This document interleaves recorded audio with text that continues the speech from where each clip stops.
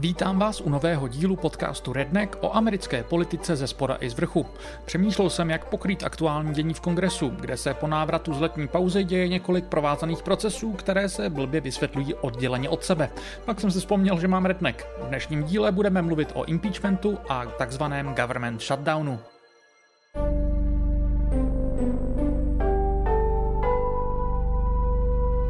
V loňských volbách si republikáni brousili zuby na velké vítězství, především v dolní komoře Kongresu, ale potenciálně i v Senátu.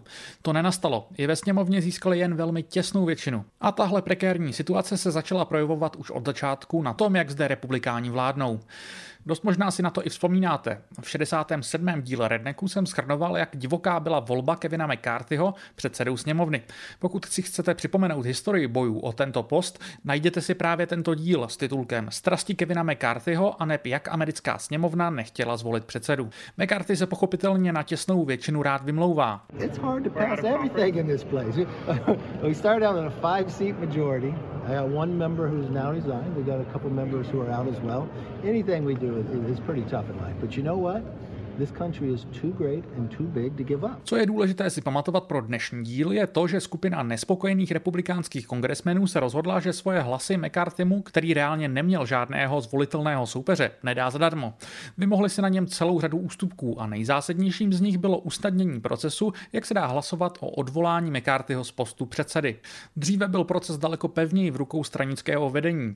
Nově stačí k vyvolání takového hlasování vůle jediného člena kongresu. Je samozřejmě nutné podotknout, že samotné vyvolání hlasování k odvolání nestačí. V tom by musel McCarthy získat méně než polovinu hlasů z 435 členů dolní komory. O tom, že by pak sněmovna musela být schopná zvolit na post předsedy někoho dalšího, ani nemluvě.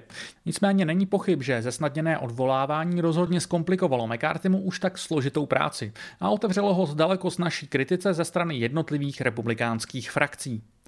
A aktuální dění v Kongresu je nutné vnímat právě v tomto světle. Nespokojení, okrajoví a spíše radikálnější republikáni si vydupávají právě skrze tyto letos nově nabité pravomoce na relativně slabém předsedovi ústupky. Technicky vzato jde hlavně o hrstku členů takzvaného Freedom Caucusu. Ale jak jsem naznačoval už v tom zmíněném 67. díle, tahle nálepka mi přijde maličko zavádějící, protože pod touto hlavičkou najdete jak libertariánské Tea Party politiky, tak trumpovské MAGA republikány a tyto dvě skupiny si podle mě takzvanou svobodu představují dost rozdílně. Mezi jejich nejzásadnější požadavky teď patří jednak impeachment Joea Bidena a hrozba uzavřením federální vlády kvůli neschválení rozpočtových návrhů, takzvaný government shutdown. Obě hrozby bych teď krátce chtěl rozebrat. Začal bych asi šťavnatějším tématem z těchto dvou, kterým je impeachment. Možná budete ale zklamaní. Slovo impeachment zní jako velký průšvih, ale realita současného pokusu republikánů o odvolání Joea Bidena je o dost nudnější.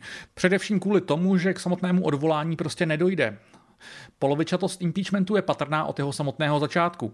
Už jenom tím, že prozatím McCarthy jen oznámil zahájení vyšetřování v rámci procesu impeachmentu, ale ani ho nenechal sněmovnou odhlasovat. Není to zcela bezprecedentní, podobně učinili demokraté v čele s Nancy Pelosi v roce 2019. Tehdy si na ten způsob zahájení stěžovali republikáni, včetně McCarthyho. Teď si na to stěžují demokraté. Mezitím já zívám.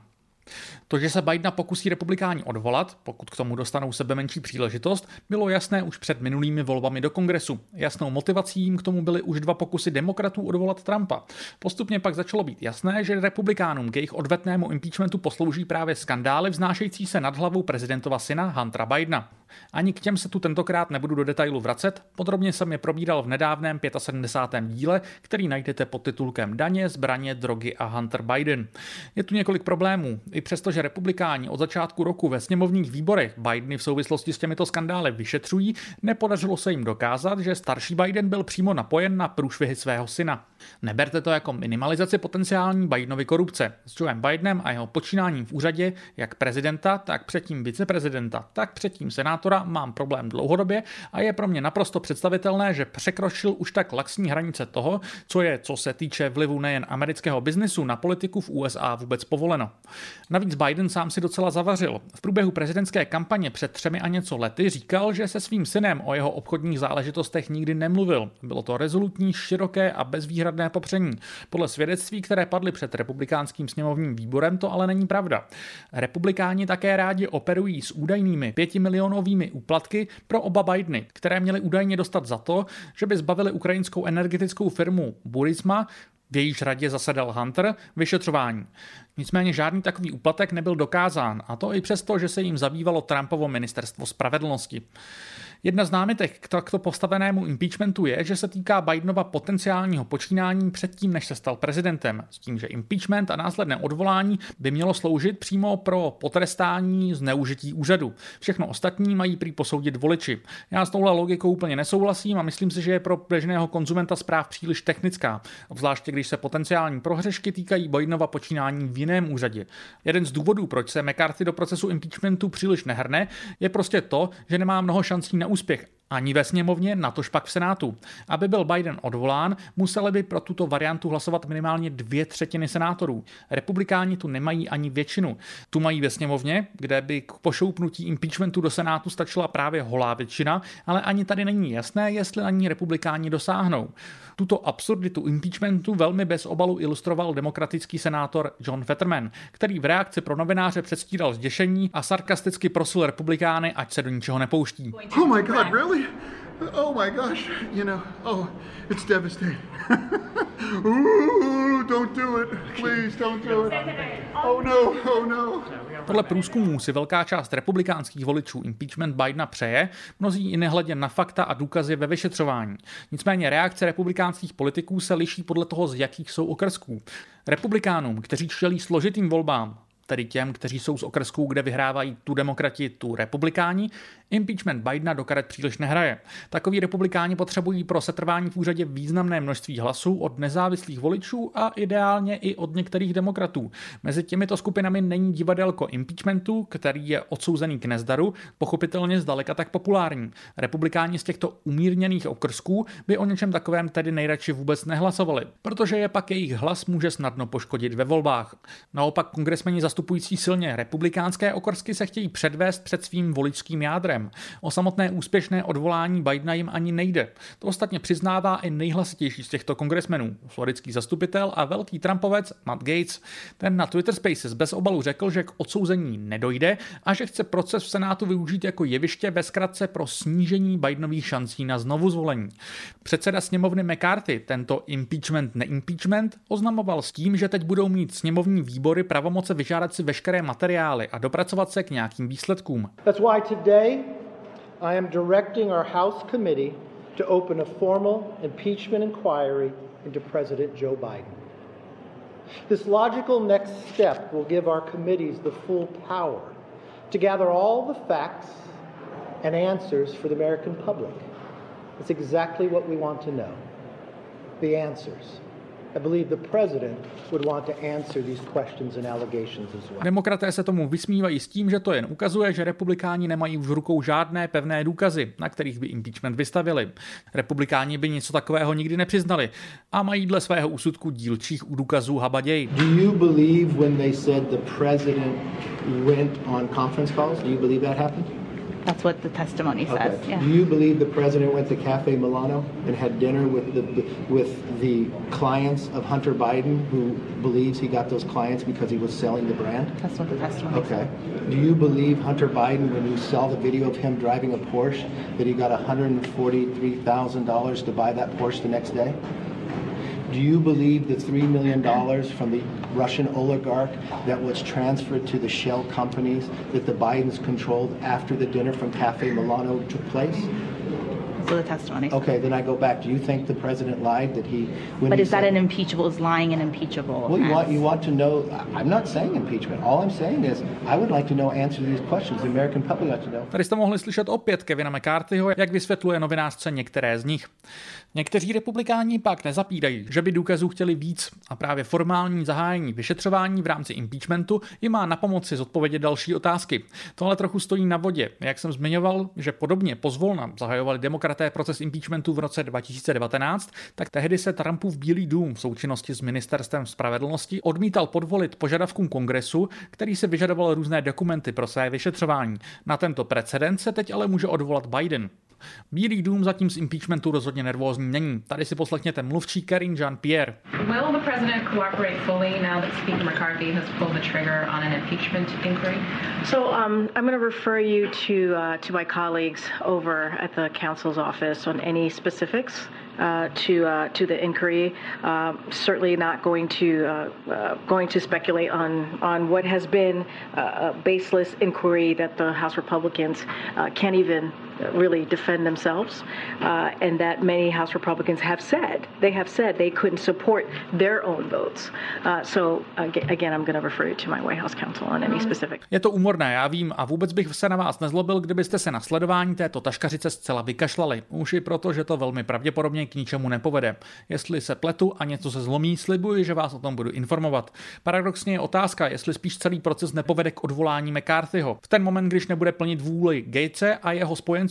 Gates už do médií řekl, že by se pro účely trestání McCarthyho odvoláním neměl problém opřít i o hlasy demokratů. Z celého cirkusu podle mě vychází klasicky špatně úplně všichni. Co se týče Bidena, tak kromě samotných obvinění i kvůli tomu, jak Bílý dům na impeachment reaguje. V průběhu minulého týdne vyslal Bílý dům médiím vzkaz. Cituji, je na čase, aby média zesílila svůj drobnohled nad republikány ve sněmovně reprezentantů za to, že zahájili vyšetřování impeachmentu na základě lží. Takto se vyjádřil mluvčí Bílého domu Ian Sams. Nevím, kde Bílý dům přišel na to, že může takhle úkolovat americká média. A možná k tomu Bidenově administrativě napomohlo relativně nekritické pokrývání řady novinářů. Kromě impeachmentu se ale republikáni v Kongresu zaměřují na rozpočtové otázky s jasnou hrozbou takzvaného government shutdownu. Někteří komentátoři spekulují, že McCarthy vyvolává impeachment právě proto, aby upokojil zmíněné republikánské rebely a snáze se mu podařilo vyhnout shutdownu, se kterým to může být složitější. A co to ten shutdown vlastně vůbec je? Jedná se de facto o dočasné ukončení mnohých klíčových funkcí federální vlády, ke kterým dochází v momentě, kdy se Kongres není schopný dohodnout na tom, jak schválit nové rozpočty. Republikáni k této taktice v uplynulých dekádách sahají čím dál tím častěji. Částečně není divu, protože mnozí členové strany by vlastně federální vládu nejradši osekali tak moc, že jim shutdowny připomínají spíše ideál štíhlého státu než obstrukcionismus a s trochou nadsázky rozpočtový terorismus. Kdyby vás zajímala historie amerických shutdownů, při tom posledním jsem jí sepisoval pro Alarm a najdete ji pod trochu aspiračním titulkem Americký shutdown není zdaleka první. Mohl by být alespoň poslední? Zatím poslední byl, ale jak vidno, tak to tak rozhodně nemusí zůstat. Republikánští vzbouřenci nejsou spokojení s tím, jak se Kevin McCarthy vypořádal s vyjednáváním o navýšení amerického dluhového stropu letos na přelomu jara a léta. Teď využívají rozpočtového deadlineu 1. října, aby si vymohli další škrty. Senátní republikáni se mezitím ale soustředí naopak na navyšování výdajů na obranu. Teď je otázka, kdo ucukne dříve. Ale ani v dolní komoře nejde jen o škrty. Mezi klíčové požadavky těchto vzbouřenců patří zajištění financí pro ochranu americké jižní hranice a trochu amorfnější, ale s vyšetřováním Donalda Trumpa jasně související požadavek ukončení údajného zneužívání Ministerstva spravedlnosti a FBI. A jako třetí bod je tu ukončení woke postupů na Ministerstvu obrany. To tu dneska opravdu nebudu do detailu rozebírat. Nezlobte se na mě. Jednou z variant, jak může Kongres dočasně situaci vyřešit, je, že by obě komory schválily takzvanou continuing resolution, což je dočasné legislativní řešení, které zjednodušeně řečeno provizorně schvaluje pokračování financování federálních výdajů na úrovni předchozího rozpočtu. Během týdnů, než se Kongres dokáže shodnout na rozpočtu novém. Proti této variantě se opět vymezil kongresman Gates, který tvrdí, že kdyby se k této continuing resolution McCarthy uvolil, vyvolal by pro změnu on hlasování o McCarthyho odvolání. Na rozdíl od impeachmentu, tak v tuto chvíli není vůbec jasné, jak to s shutdownem dopadne.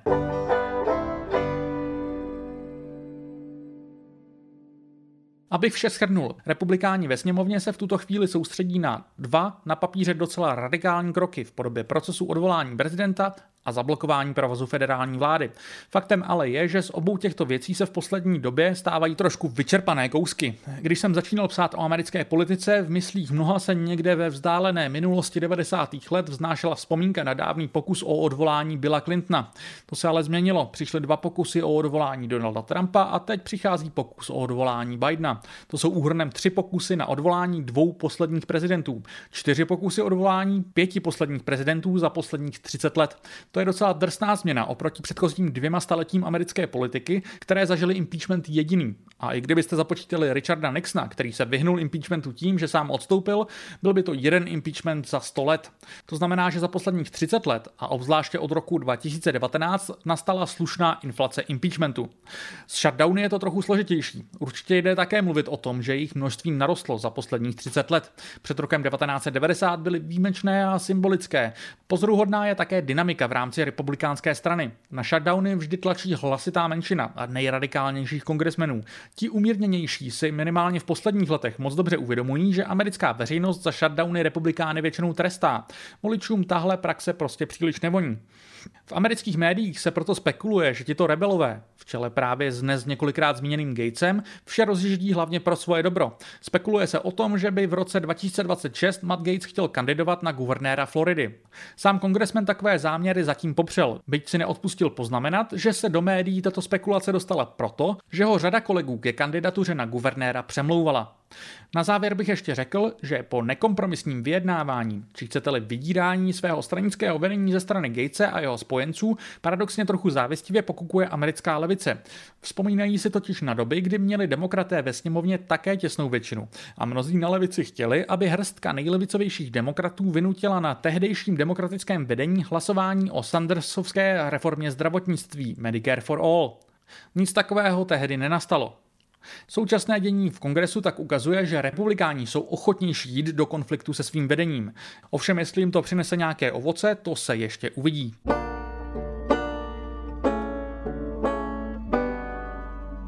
Díky, že jste dnešní díl doposlouchali až do konce. Redneck nyní vzniká primárně pod hlavičkou redakce Voxpotu. A pokud chcete vznik tohoto podcastu podpořit, můžete tak nejsnáze udělat přímo na serveru voxpot.cz. Tento podcast ale i nadále vzniká i díky partnerství s Alarmem a nepřestávejte prosím proto podporovat ani tuto redakci. Jako vždy v závěrem říkám, že budu rád za jakýkoliv feedback, ať už na sociálních sítích nebo na mailu matej.schneider@voxpot.cz.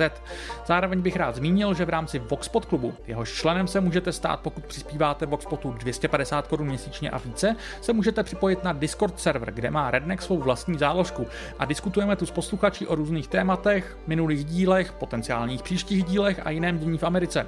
Pro dnešek se nicméně loučím a těším se zase příští úterý.